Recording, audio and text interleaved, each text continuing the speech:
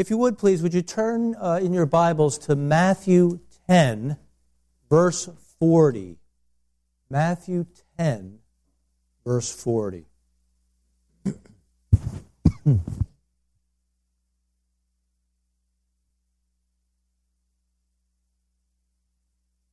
After celebrating our Savior's birth, we return today to our expositional study in Matthew's Gospel. And as we return to where we left off, allow me to remind you that Matthew's Gospel records 5 discourses delivered by Jesus. And by discourse, we mean an extended teaching where Jesus delivers an uninterrupted speech, a discourse. We have completed our study of Jesus' first discourse, which we refer to as the Sermon on the Mount. That was back in chapter 5. Here in chapter 10, we are about to finish Jesus' second discourse, which is referred to as the missionary discourse. In it, Jesus instructs his 12 disciples how they are to conduct themselves and what they are to expect as Jesus sends them out to proclaim his kingdom message. Because it's been a while since we were here in Matthew 10, let's do a quick review of some of the key statements in the missionary discourse. If we look at Matthew 10, verse 7, as Jesus sends out his 12, he says this, Matthew 10, verse 7, "And as you go, preach, saying, the kingdom of heaven is at hand." Now, of course, that was not all they were to say. It was instead a launching point to share the gospel. And what this introduction does is to emphasize the urgency of their message. The kingdom of heaven is at hand. The meaning of this phrase is somewhat mysterious. The kingdom of heaven is at hand. But essentially it means that the kingdom of God is so close, it's already here. And the reason the kingdom of God is here is because the king has arrived. The king, of course, is the Messianic king, Jesus of Nazareth. And this king has now come to bring salvation through the forgiveness of sin. As Jesus sent his disciples out with his kingdom invitation, he also warned the 12 that their mission would be a difficult one. As they go proclaiming the good news of the kingdom, they should expect one of 2 responses. Some will receive them and their message, but most will not receive them or their message. And this twin response is outlined at verse 12. We could look there. At verse 12, Jesus says this, "And when you go into a household, greet it. If the household is worthy, let your peace come upon it. But if it is not worthy, let your peace return to you. And whoever will not receive you, nor hear your words," that is the words of the gospel, "when you depart from that house or city, shake off the dust from your feet." The passage that we will examine today, starting at verse 40, will closely echo these verses from 12 and following. And we'll see how that is in just a moment. But for now, let's also recall that as Jesus instructs his disciples about those who will refuse the gospel, he also cautions them to proceed with a certain level of caution because they can expect violence and persecution.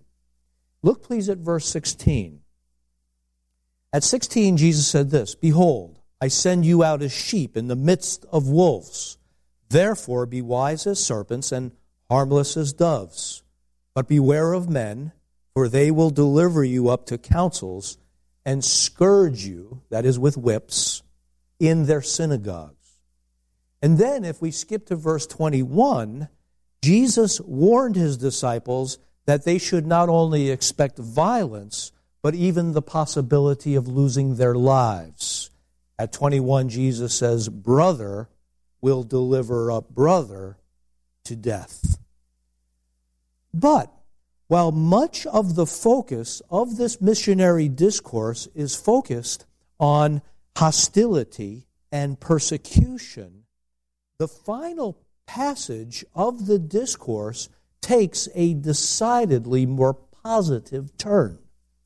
And that is because while most will reject the gospel, there will be some, a remnant, who will receive Christ's disciples and, more importantly, receive their gospel message.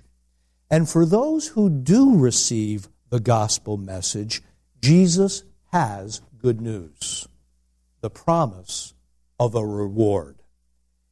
And what I wish to demonstrate this morning is that this reward refers to eternal life.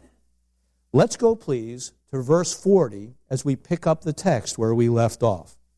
And at verse 40, Jesus says this, "He who receives you receives me, and he who receives me receives him who sent me."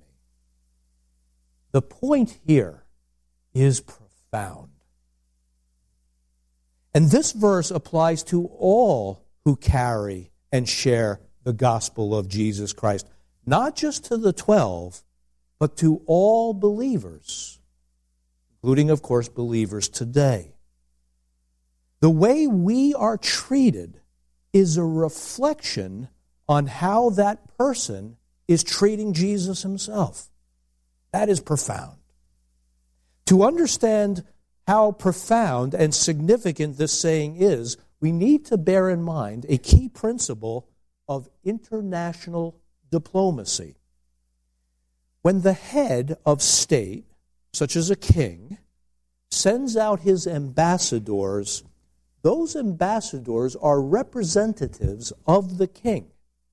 And wherever the ambassador goes, it is as if the king himself is standing there.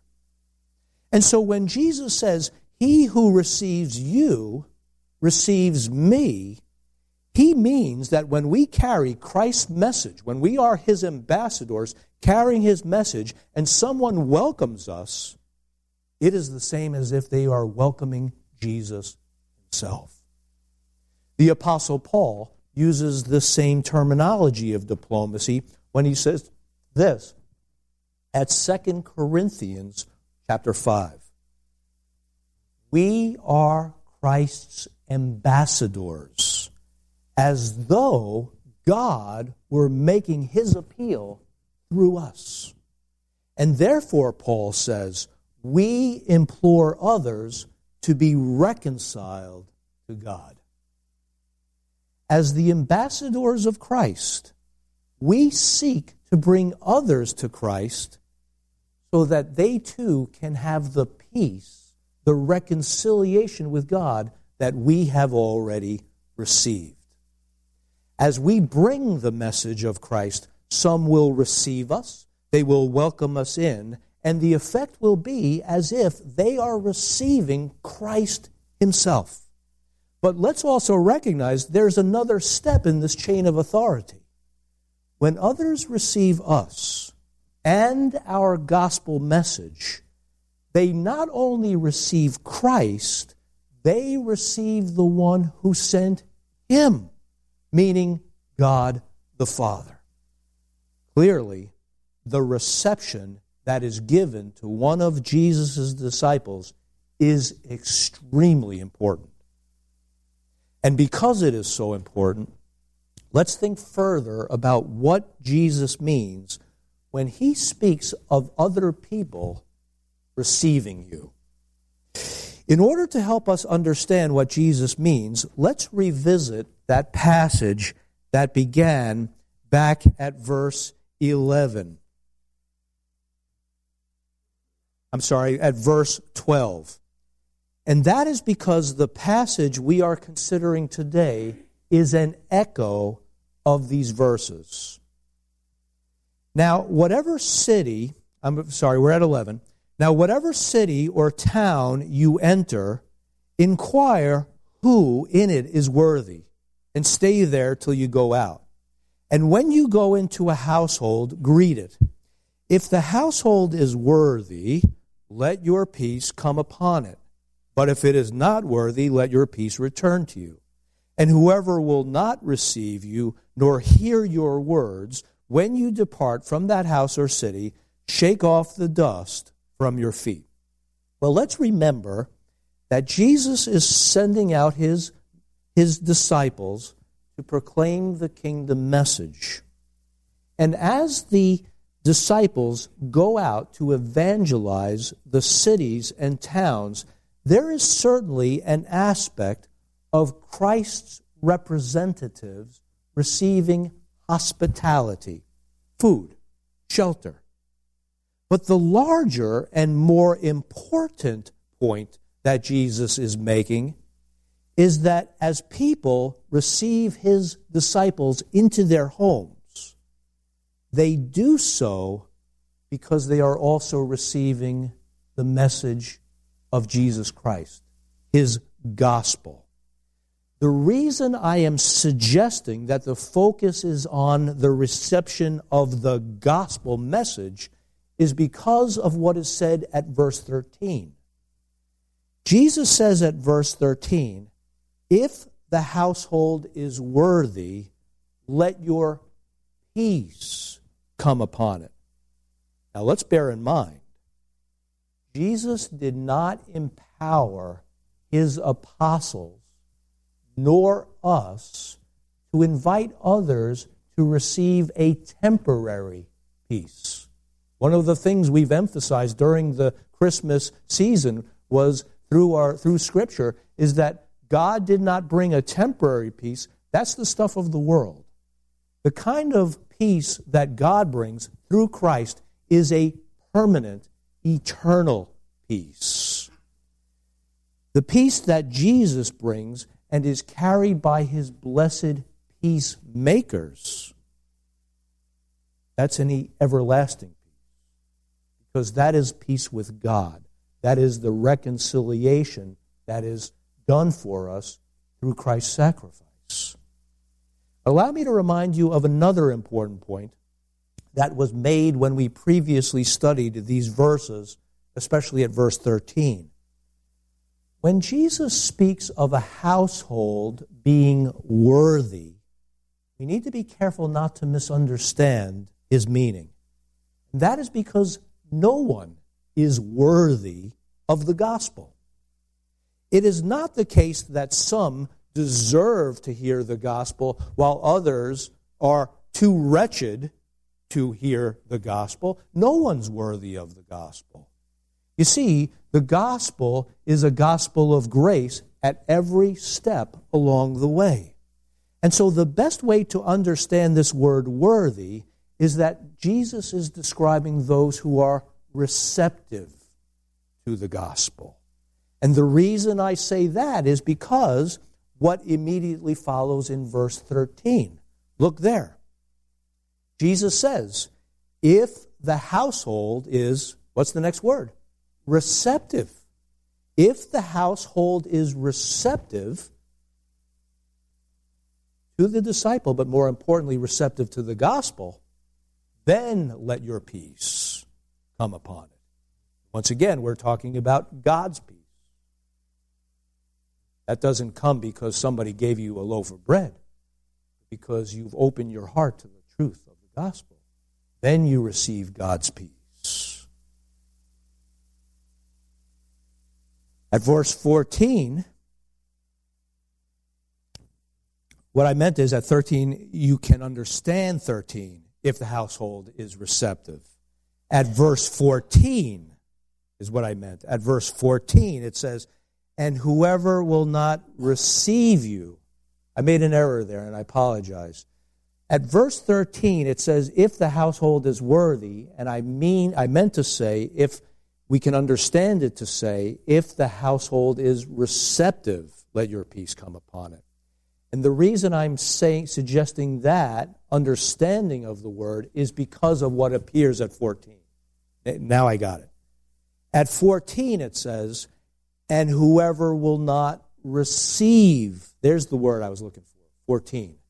And whoever will not receive you, notice, you, or hear your words. So that's why I'm suggesting that we understand worthy in the sense of receptive. Because here at 14, Jesus describes the negative condition. And whoever will not receive you, nor hear your words, when you depart from that house or city, shake off the dust from your feet. Conversely, for those who receive Christ's apostles and receive their words, the gospel message, they would receive peace, the blessing of peace, the peace of God. And so if we return to 40, we can hear once again Jesus speaking about this path of peace.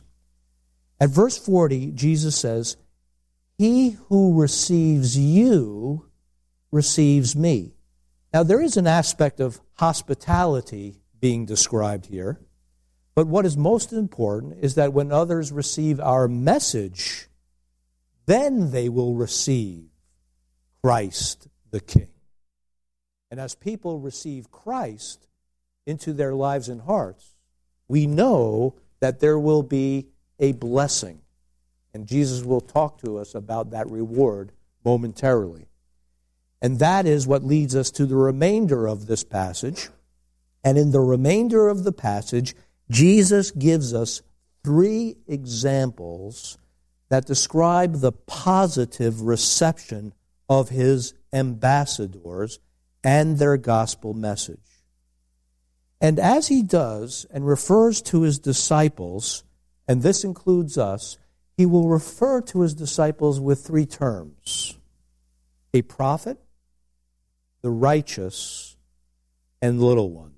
And we'll explain that. We'll examine each term, but I will say in advance, these are not 3 distinct categories or offices.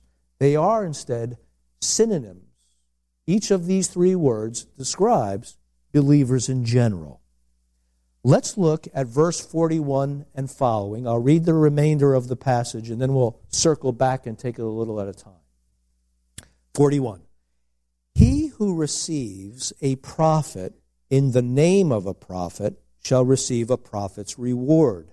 And he who receives a righteous man in the name of a righteous man shall receive a righteous man's reward. And whoever gives one of these little ones only a cup of cold water in the name of a disciple, assuredly, I say to you, he shall by no means lose his reward. Okay, I understand that there's a couple of other different translations depending on what Bible you have, but that'll be made clear shortly. But it should be immediately apparent that in addition to figuring out the significance of these 3 terms, prophet, righteous, and little ones, we'll also have to figure out what Jesus means about the promise of this reward. But this much we can quickly deduce. Whatever this reward is, the believer already has it. And therefore, whoever receives our gospel message and receives Christ, they too will receive the reward that we've already received. But let's circle back and have a closer look at verse 41. And let's examine the first of 3 statements. At 41, Jesus says, he who receives a prophet in the name of a prophet shall receive a prophet's reward. The King James, which we use in our pews, is correct when it gives a literal translation of the Greek, when it speaks of a prophet coming in the name of a prophet. But that's a bit difficult for us because this phrase, a prophet in the name of a prophet, is a Hebraism. And what that means is Jesus is using an idiom, a figure of speech that was common among the Jewish culture. But some other translations will help our understanding and simplify the matter. The NIV, for example, renders it this way: he who receives a prophet because he is a prophet. And so the meaning is actually quite simple. Those who receive a prophet do so because they recognize that person is indeed a prophet, and therefore is sent by God, is a representative of God, an ambassador of Christ. And listen, when someone recognizes us as a representative of God, they recognize that our words carry authority, power and authority, because they're not our words. These are words that were given to us by God through the Scripture. Now, as we think of this designation of a prophet, there's an important point we got to keep in mind. When the Bible speaks of a prophet, it is used in two different ways. One way is when the prophet serves as a foreteller, speaking about the future. The other way is when a prophet serves as a forth-teller, proclaiming some truth. We usually think of a prophet as someone who foretells the future, somebody like Isaiah, who told in advance details about the coming Messiah. But what is in view here in chapter 10 is believers serving as forth-tellers. In this sense, a prophet is a professor. The words are related. A prophet or professor is someone who speaks forth the truth that has been revealed to us by Scripture. The gospel of Jesus Christ has been given to us, and now we are to go forth and we are to speak forth the truth of Christ's gospel.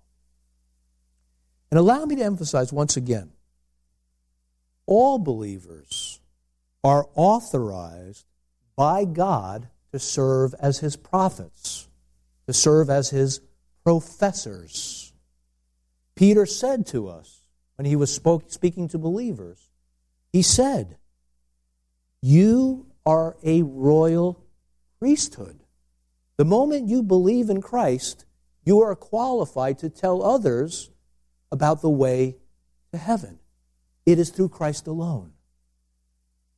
And for those who receive us and our message, Jesus has a powerful promise. Those who receive us as a prophet and therefore receive our God-given message will receive a prophet's reward. So let's explore now what Jesus means when He speaks of a reward. And in this first example, it refers to a prophet's reward. Now, as we answer this question about reward, we'll need to do so in stages because we have to examine still two more ways that Jesus refers to believers.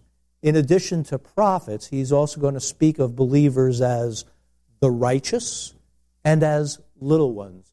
And with each of the three designations or identifiers, He'll also speak of reward. So let's start with this. If a non-believing person receives a prophet and their gospel message, there is for that person a prophet's reward. Now, what, again, is this reward? Well, right away, we know what it cannot mean. It cannot mean a financial reward. Receive somebody into their house. We have no financial reward to give. At least that's not what Jesus meant. How do we know that? Well, earlier in the missionary discourse, we will recall, actually is back in verse 9, where Jesus told his disciples as he was sending them out for their first missionary journey, they were to take no silver or gold for their money belt. They were to take no bread for their knapsack. And so they had nothing to give in the sense of a financial reward for the hospitality they received. Silver or gold they did not have, but what they had been given, namely the gospel of Jesus Christ, that they would give away freely. And they had a reward to give, and it's identified for us. Let's look again at verse 13. If the household is worthy, I suggested that we understand that as receptive. If the household is receptive to the gospel, let your peace come upon it. And as we said, that's God's peace.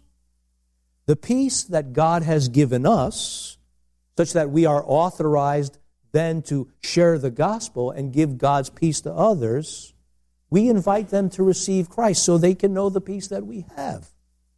And so, when Jesus says, "He who receives a prophet shall receive a prophet's reward," it means those who receive us and our gospel message, they will receive the peace that we have already received. Let's go, please, to the second half of verse 21, as Jesus gives us a related example. "And he who receives a righteous man in the name of a righteous man," meaning he who receives a righteous man because they recognize them as a righteous man, well, that person will receive a righteous man's reward. So the first question we've got to ask is this: who does Jesus have in mind when he speaks of a righteous man? And although Jesus speaks of a righteous man, we have every reason to believe that he also means for us to understand a righteous woman as well. And the reason I say that is because all believers are authorized by God to go forth and speak forth the gospel of Jesus Christ. Now, of the three terms that Jesus will use to identify believers, this one should be the most apparent to us because of our knowledge of what Scripture says about righteousness. And the clearest statement about this topic comes from Paul in Romans 3. In Romans 3, it says this: "There is no one who is righteous, not even one, save for Christ himself."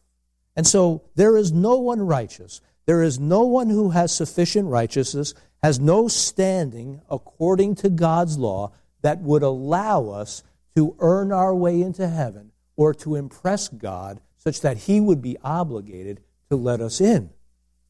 In fact, in our natural fallen state, not only do we lack righteousness, we have upon us the stain of sin that prevents us from entering heaven, prevents us from even coming near the gate of heaven. But God made a way to remedy this terrible situation. The Bible says that for those who believe in Jesus Christ, God's own righteousness, the righteousness of Christ, is credited to our account. Don't take my word for it. Listen to this from Scripture. This from 2 Corinthians chapter 5, 21. "God made him who knew no sin." Who's that? Christ. "God made him who knew no sin so that in him we might become the righteousness of God." You see, when we believe in Christ, his righteousness, his perfect righteousness, is credited to our account. The righteous man or woman, therefore, is someone who has received Christ as Lord and Savior.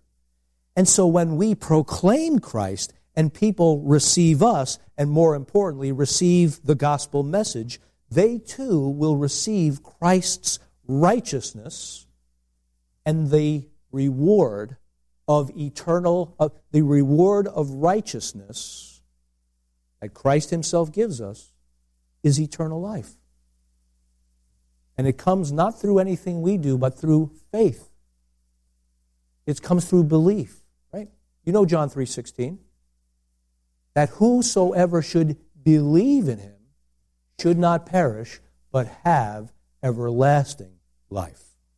Let's go finally to verse 42, as Jesus now gives us the third example. And whoever gives one of these little ones only a cup of cold water in the name of a disciple, meaning gives him a cup of cold water because he's a disciple, assuredly I say to you, he shall by no means lose his reward. The first point we want to clarify is, what does Jesus mean by one of these little ones? Our first inclination may be to think that Jesus is referring to children. But the identity of these little ones is clarified in the verse itself. Jesus says, he who gives one of these little ones a cup of water because they are a disciple. It says right there, right? The little ones are disciples. But if Jesus means disciples, why doesn't he just say disciples? Why does he refer to disciples as little ones? Well, there are a number of reasons, but we can highlight the most important. While Jesus is speaking to the 12, it's obvious he's not really talking to children. He's talking to adults. He's talking to his 12 apostles. But at the same time, he is talking about children, because they and all who put their faith in Christ are the children of God. As the Apostle John says in the first chapter of his gospel, to as many as received him, to those who believed in his name, he gave the right to become the children of God. And let me point out, just for special emphasis, notice, to those who received him. That's a key word for us today. To those who received him, to those who believed in his name, he gave them the right to become the children of God. And so there is a sense that all of Christ's disciples are little ones because we are God's children. But in the context of the missionary discourse as a whole, it is likely that Jesus has a more specific meaning in mind when he refers to his disciples as little ones. I suggest that part of the reason that he refers to his disciples as little ones is because Jesus recognized he's sending his children out into a hostile world. Remember, he said in 16, I am sending you out like sheep amidst the wolves. And because Jesus is sending us out into a hostile world, a world that is bent on persecuting his followers, God's children, if they are true to our call to proclaim his gospel, we are likely to see hardship and deprivation. Therefore, those who receive Christ's little ones and their message, there is for them a reward. For those who shun Christ's little ones, the children of God, no reward. But for those who embrace, who receive the disciples and their message, there is a reward. But it is important that we understand something about what motivates this hospitality. This is key. This act of kindness, here described as offering a cup of cold water, that's not for the sake of the missionary. That's for the sake of Christ. Right? The person is offering that person, the disciple, a cup of cold water, but that person is an ambassador. They're a representative of Christ. And so when they hand that missionary that cup of cold water, that's not for the missionary, that's for Jesus. So it's not a matter of what is being given, but the heart from which it's coming. You see, there are people who can give $1 million to some missionary endeavor, but if they don't know Christ, if they're doing it because they want to feel good about themselves, there's no reward in that. No eternal reward. Might be a tax write-off, but that's a worldly reward. There's no eternal reward in that. It has to come from the heart. And there's something as simple as a cup of cold water, which really is of no value. It requires very little effort to fetch a cold water to give it to a disciple. But it can have eternal implications. Jesus is talking about just a simple cup of cold water. As ambassadors of Christ, we have no reason to expect a state dinner. Not steak dinner, state dinner at the White House or at the palace.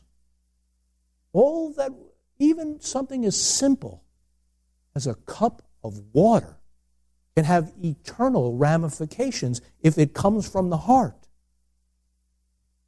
Now, it doesn't mean much in terms of effort or value, but think of how meaningful it is in what it represents.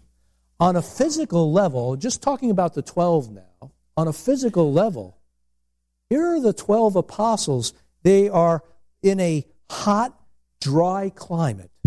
Even a single cup of water would have been a tremendous blessing to them, especially when there's every indication in the text that they may have gone to dozens of people and been rejected, sent away thirsty, but then somebody welcomes them in because they want to hear about Jesus. But more importantly is what it represents spiritually. Because from the perspective of the giver, from the perspective of the giver, there's an indication that the person has not just received the message, but they received Christ. That is why they want to bless Christ's ambassador. You see, when somebody blesses us, one of Christ's ambassadors, they're not doing it for us. They're doing it for Jesus. Let's recall a related teaching that Jesus gave us. He said, whatever you do for the least of these, you're doing it for me. See, now we often think of that, and we ought to, about when we give somebody who is suffering, who is in need, when we give it to them, we tend to think, well, we're doing that for Jesus, and we're right about that. But that also applies to us. When we bring the gospel message to the world, and that person receives us and blesses us with something just as simple as a cup of water, they're doing that for Jesus, not for us. It says a lot about their heart. And we have to conclude that Jesus intends for us to understand that the one who received one of Christ's little ones, we have to understand that he also intends for us to understand they not only receive us in the terms of hospitality, but receive the gospel message. Why do we say that? Well, because once again, Jesus speaks of reward. The reward doesn't come from the cup of water. The reward comes because of the reception of the gospel. Look, please, at the end of verse 42.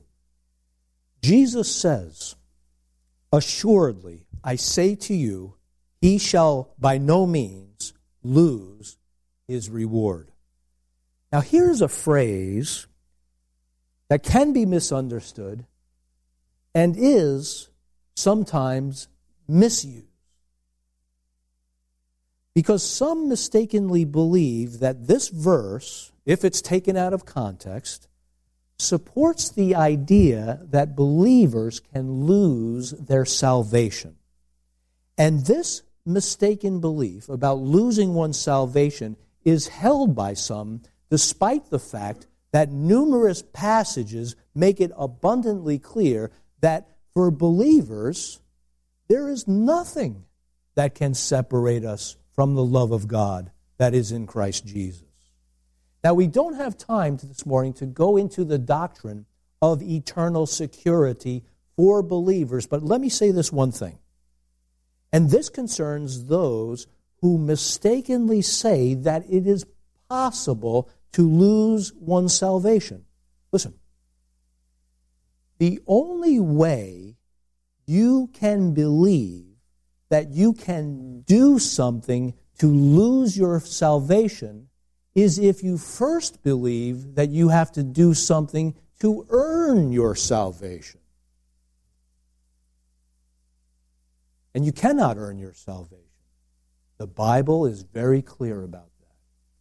Salvation is by grace through faith and not by works. And so how do we understand this phrase? Why does Jesus say that for those who receive Christ, they shall by no means lose their reward? Well, scholars tell us this is another Hebraism, meaning it is a figure of speech used during Jesus' time to give extra emphasis to a point.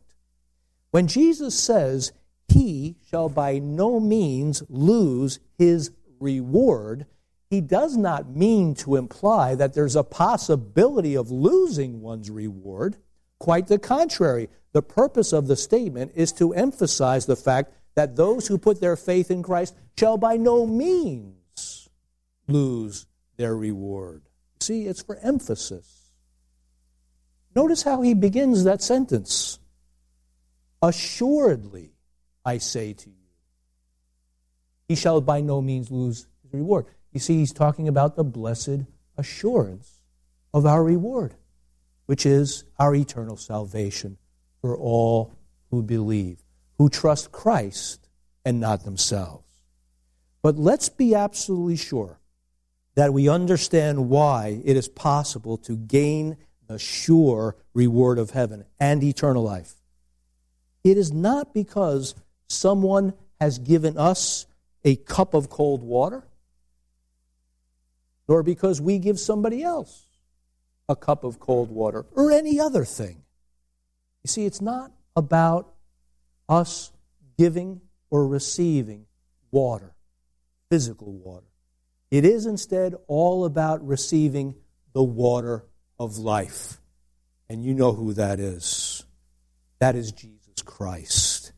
And Jesus said about himself, all who drink of this water, well, that water will spring up to eternal life. Let's pray. Lord, as we come to your table this morning, we thank you for your sacrifice that brought us forgiveness of sin and brought us the way to eternal life. And as we come, Lord, I pray that you would impress upon our hearts whom you will have us profess your gospel this week as we serve as the ambassadors of Christ. Amen.